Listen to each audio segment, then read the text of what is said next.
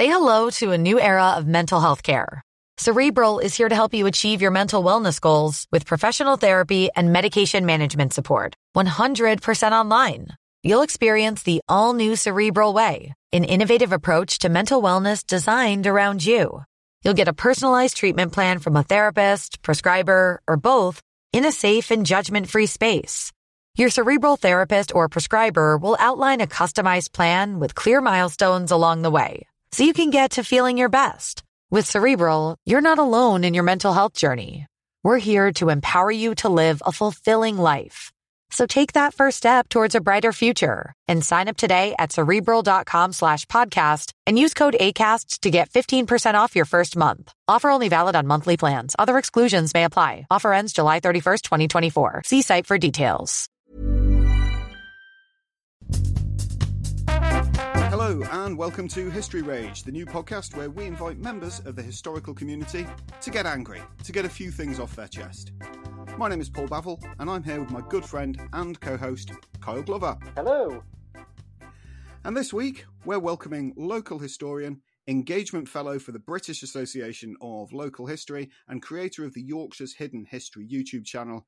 This week, we welcome Catherine Warr. Hello and welcome to the show. Hello. So, before we dive in on what annoys the hell out of you, Catherine, and I've seen some of your videos, there's quite a lot, do tell us a little bit about yourself and our listeners about your channel and the work that you do for engaging local history. Well, I run the YouTube channel Yorkshire's Hidden History, as you've heard, which has grown to become, if I do say so myself, the biggest and most popular YouTube channel about Yorkshire history. I tend to focus on topics which are hidden, hence the name, because I'm frankly sick and tired of York Minster and the Battle of Towton getting all the attention. I also write. I've got a book coming out next year about Yorkshire folklore, customs and traditions, and I'm in the process of researching another one about early medieval religious figures in Yorkshire. And I'm also the engagement fellow for the British Association of Local History, which basically means that I'm responsible for engaging a wider and more diverse audience and thinking of ways that we can really engage with the local and family history community. Excellent. Well, I know you're going to be itching to get this off your chest, Catherine, so let's kick off with, what do you wish people would just stop believing? Go. So there's two things, really. First, that the Wars of the Roses were all about Yorkshire and Lancashire. And second, that Yorkshire was a centre of the Wars of the Roses, which we all seem to believe for some reason, born out of Yorkshire exceptionalism and the belief that the entire universe revolves around us. Oh, you're suggesting it doesn't? Oh, heresy, I know. So, first, there is this idea that the Wars of the Roses were between Yorkshire and Lancashire, and one of the reasons why this makes me so irate is because it's given rise to this really cringeworthy rivalry. Like, if there's any sporting event tangentially related to Yorkshire and Lancashire, it'll be dubbed the Roses match. And the trouble is, even though a lot of people are intellectually aware that the conflict wasn't actually between the two, they'll still carry on with it as though they want to believe it. It's really bizarre. I've spoken to people who are talking about the match between Leeds and Manchester United, calling it the Roses rivalry. And when I explain that it wasn't actually between them, they go, well, I know, but it's still cool, okay? As though they don't want to actually part with the idea. It's bizarre. I'm going to explain a little later on in more detail why the conflict wasn't a geographical one, but the short answer is that it was a dynastic dispute involving people spread out across the country allied to either side. A way of thinking of it is like George VI was a Duke of York. His brother, Edward VIII, was a Prince of Wales. Are we going to act like their falling out over the abdication was an argument between Yorkshire and Wales? Of course not. Good point. That is so perfect. One of the examples I can give... That's a perfect example, yeah, exactly. Yeah, and one of the ironic facts is that most of the places and people we associate with either county had little to do with it. So the Clifford family, for example, who are on the Lancastrian side, were based at Skipton Castle in Yorkshire for hundreds of years. And sure, Richard III spent a few years living in Wensleydale as a child whilst under the care of a relative, Warwick the Kingmaker, I believe, but he was neither born in Yorkshire nor spent much of his reign actually in Yorkshire, so it's a little bit silly to claim him as a Yorkshire king, which some, the Yorkshire Museum, are so wont to do. Okay, second thing. Yorkshire people seem to believe that the Wars of the Roses were all about us, that Yorkshire was the centre of it. But the reality is, and this applies again to my first point, that the Wars of the Roses were a national conflict which involved and affected everyone. I mean, come on, the Tudors were Welsh. Henry Tudor rode into battle with a red dragon on his flag. The House of Lancaster was supported by many Scottish nobles. And if you look at a map of the most important battles, the vast majority are in the Midlands and the South. Yeah. There's like two important ones in Yorkshire, okay? Wakefield and Houghton. That's it, let's be honest. So the conflict was a national one, and arguably other counties played just as, if not more, an important role in it than Yorkshire. So it's not all about us, okay? Whoa. Yeah. That was good. That was Thanks. raging. Yes. Okay, Kyle, Yeah. kick in first question then. So you've kind of already answered the question, but when you say it was a dynastic struggle between the members of the royal family, could you expand on that a little bit more? Sure. So the way I've written it out is, because it's all very complicated, it was a big dynastical fight over who should get the throne. It was between two wings of a family, known as a Plantagenet, who had ruled for a long time, and split into two branches known as the House of York and the House of Lancaster. Importantly, most of the main characters descended from the same king, Edward III, so it was basically the equivalent of when the extended family has a punch-up at a reception somewhere. You know, that's the best way to think of it. That is absolutely the best way to think of the Wars of the Roses, frankly, yeah. So, I'm going to skip over a lot of bits and anger all the medievalists, but basically, in 1400, the Yorkist king Richard II was deposed by the Lancastrian Henry Bolingbroke, who became Henry IV. Now, he and his son, Henry V, had a rather shaky claim on the throne as a result of this, and so when Henry V's son, Henry VI, I know there's a lot of Henrys, try keep up, began to really irritate everyone because of his poor rule, which was down to a lot of reasons, which I can't go into because it's complicated. Richard of York, not the one who did battle in vain, but one who actually had a better claim to the throne than he did, fought Henry VI at the First Battle of St Albans in 1455. So I've skipped over a lot of stuff, but that's the gist of it. That was kind of the precursor, the kind of trailer. I've always marked the Wars of the Roses as kind of first St Albans is really where it kicks off. Yeah, that's the consensus. Yeah. Given the vast difference between the myth and the reality, you know, and that you've actually spoken to, you know, people, observers, historians, academics that'll still go along with this. You know, why can we not shift this idea that it's got anything to do with two geographical counties at all, particularly one of which only had two battles in it, and the other one, I can't even find reference that it touched it at all. Yeah. So I think one of the main things I've seen is because of the roses thing.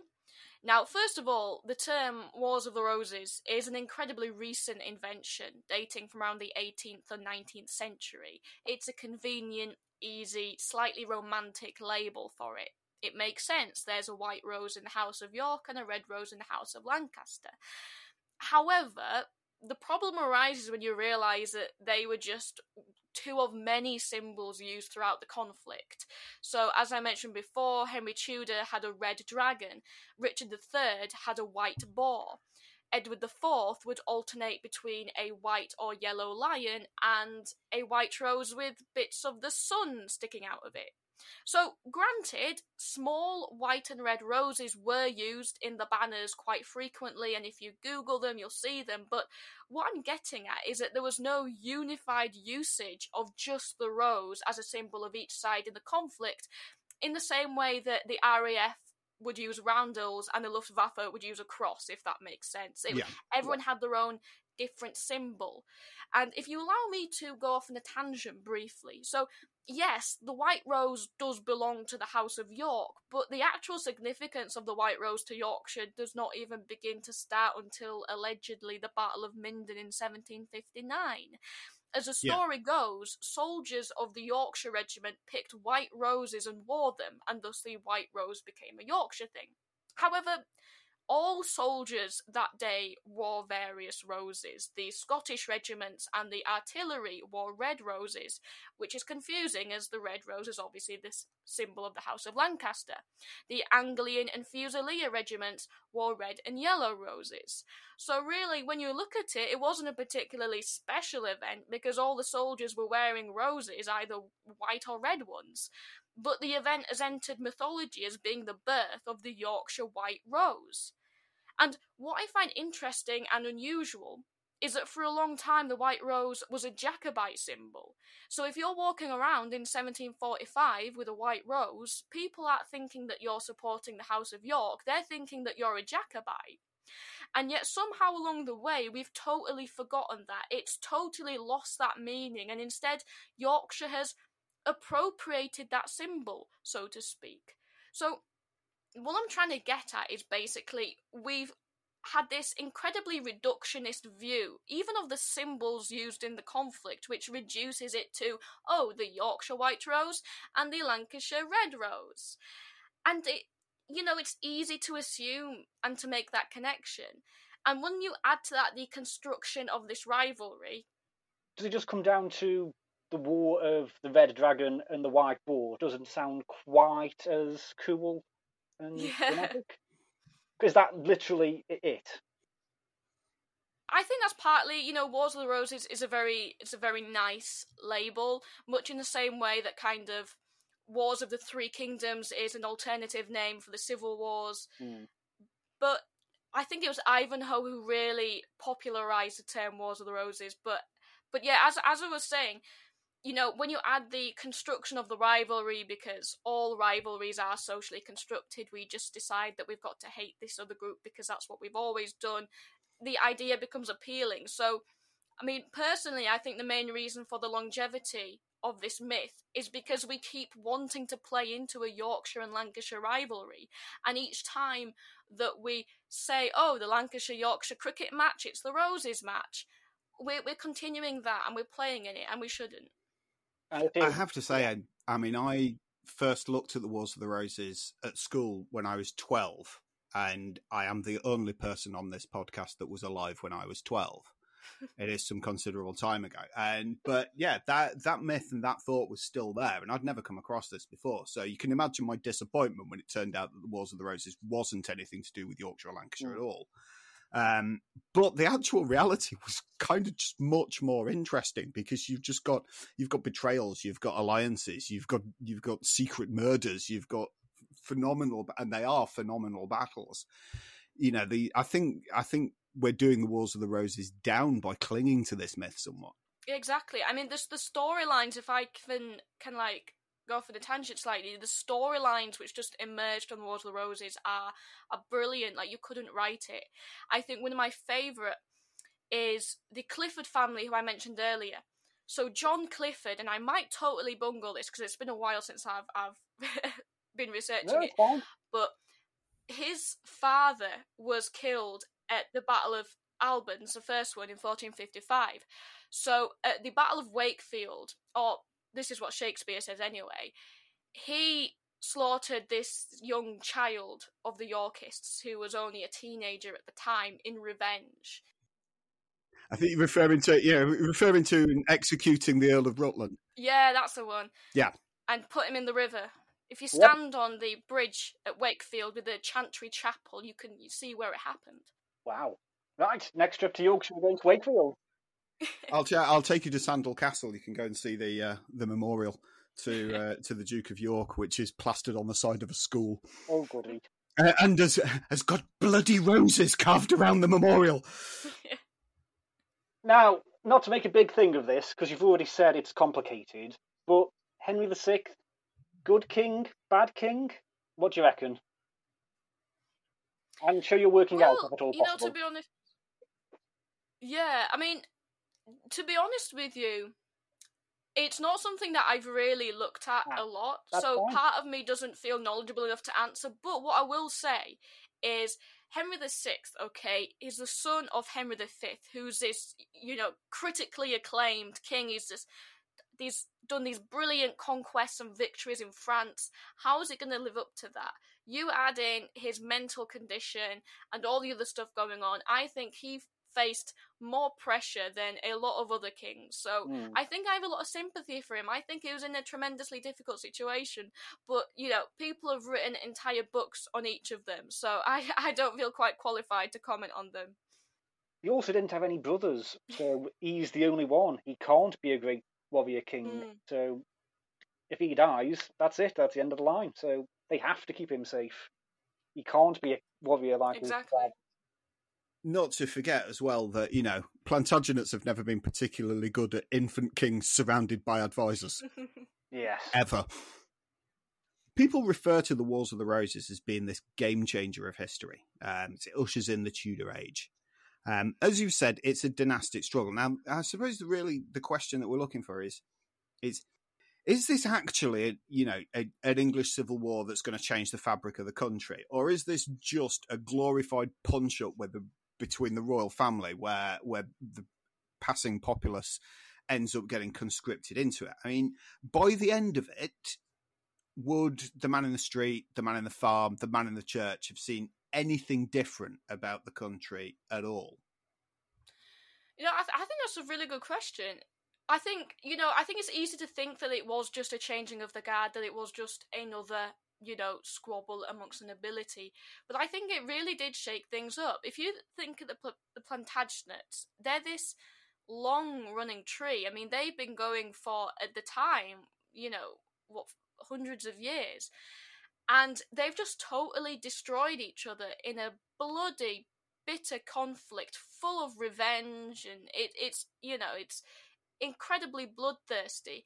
And they're replaced now by this Welsh noble family.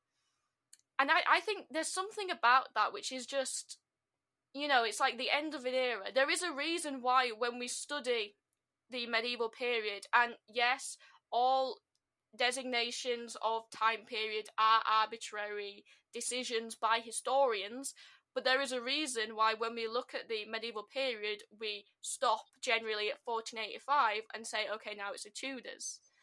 There is a sense that this drew a line somewhere, and again, I can't comment on the specifics in terms of how it affected ordinary people. It's just something I've not researched enough, but I think that there was just something so monumental about it that it's pretty silly to think it didn't have any effect. Yeah, I mean, there's a lot of kind of laws and legislations that Henry VII brings in. There's certainly a lot of financial stuff to try and put back the money that either A, the Plantagenets cost the country, or B, the Woodvilles just ran away with. But I've always just wondered as well that since you've got this bloodthirsty, and they're known as England's bloodiest dynasty for a damn good reason. The Plantagenets basically spent the best part of about 400 years attempting to destroy the entire family from within. By 1485, they get a little bit of outside help from Henry Tudor, but finally succeed in pretty much wiping the entire power base out. Would you say going forward, actually, that the Tudors are any sort of improvement given the people that they bring us? Well, improvement, no, but I'd say they definitely add a unique and interesting angle in terms of the fact that the Reformation happened. And so it's no longer just killing each other over power, it's now killing each other over whether you're a Catholic or a Protestant. So improvement, definitely not. They did some good things, but I think they just opened up a whole other kettle of fish. Yeah, it's almost like we can go through this sort of almost 600-year history where we just can't have any sort of decent monarch. If there's one thing I would probably say that the Civil War did, was probably create that constitutional monarchy where the monarch has to take the back seat, because it's been a lot more peaceful since then. Not entirely peaceful, but yeah. Maybe the Wars of the Roses starts that whole process. Who knows? Well, you've referred to in your excellent video on Yorkshire myths that the Wars of the Roses are nothing to do with Yorkshire, and the far more important period in Yorkshire history would be the English Civil War. Now, Yorkshire's got some fairly strong turning points in the Wars of the Roses. I mean, we've got the Battle of Wakefield, which saw the end of Richard, Duke of York. We've got the Battle of Towton, which you're sick of, but it is the longest and bloodiest battle fought on English soil. And, of course, Pontefract Castle could be the start of the problem with the alleged murder of Richard II. So what is it then about the English Civil War in Yorkshire that where it should take the forefront? Yeah, I mean, I think if you allow me a bit of facetiousness here, so okay, we've got like 2 important battles in the Wars of the Roses, and okay, like Richard II might have been killed there. So what? You know, yes, they're important events, but that doesn't make Yorkshire the centre of the known universe in terms of the Wars of the Roses. It just means that it shared some important events along with other places. And this is something I really, really feel passionate about, because by contrast, when you look at the Civil Wars, you see Yorkshire acting almost as the crucible in which the outcome was decided. So you've got major battles like Marston Moor, Adwalton, the sieges of York and Hull, but you've got smaller ones as well, which nonetheless contribute to the shifting scales of power in the period, like Leeds, Bradford, Tadcaster, Selby. You know, I may be so bold as to say that it's a turn of events in Yorkshire which essentially dictated what was happening elsewhere. It was York, which was a temporary capital of the king when he moved his court there. You know, that there's like so much is happening here. You've got more battles, far more battles in fact. You've got far more interesting events. You've got far more important moments. And yet we kind of don't recognise that. Yeah, so, I mean, some of those defining moments that you mentioned like Leeds and Bradford and Tadcaster and Selby. I mean, how did they turn the tide of the Civil War? Yeah, so I think the best way of thinking about it is the Civil Wars in Yorkshire. It's a massive game of Tom and Jerry between 2 commanders. You've got the parliamentarian Sir Thomas Fairfax and the royalist William Cavendish. And yes, to a certain extent, you've got lots and lots of small battles which individually aren't as significant as others, but combined, because this is the thing to realise, they were constantly winning and losing against each other, taking and retaking towns. It was this huge game of like 32-dimensional chess, you know, and it works on such a small level. I'm probably not making myself very clear, but what I'm trying to say is, if you look at the battle like Marston Moor, for example, it was events which were happening in a tiny skirmish in Tadcaster, for example, which would influence where someone was travelling or what town you would take next. So in like a domino effect, it all helped towards a turning tide of the war. And obviously, Marston Moor was kind of the defining battle in the north, really. It was just this absolutely crushing defeat.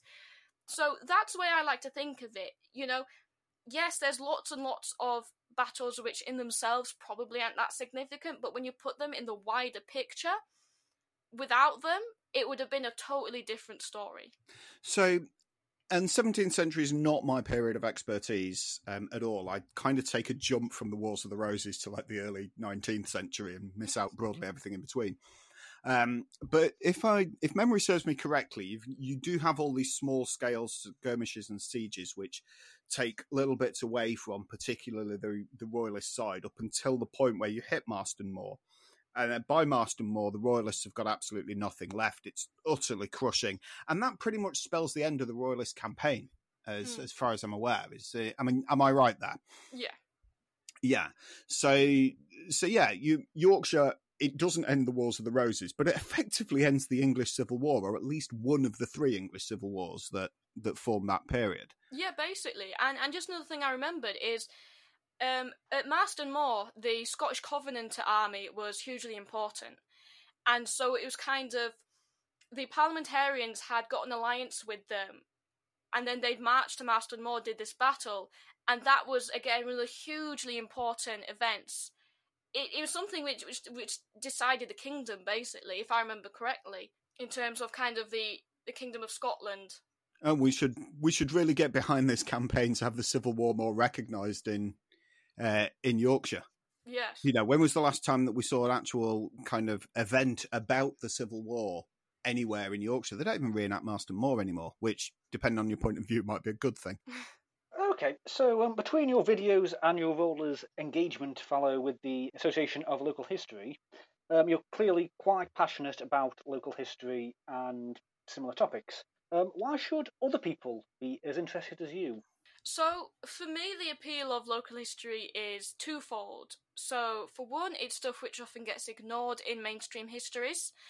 You know, when you're watching TV, okay, you get Lucy Worsley's 28th documentary about Hampton Court Palace and the Tudors.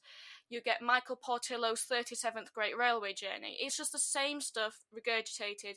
Oh, and if I might actually have a bit of insider knowledge. So I talked briefly to someone who was involved in factual program making, and he said that when you go to a big production company, you are literally given a list of people they want you to make programs about, and it's Churchill, Tutankhamun, you know, things like that. There is no room in the mainstream histories for small, niche, interesting topics, particularly local history.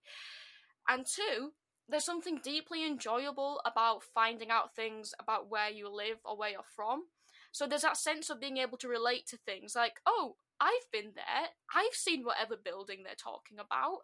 And if you're walking through a town or city, you get a real sense of, wow, this happened here. I'm surrounded by history. So that's what I think is great about it and why I'm so passionate about making a platform for it.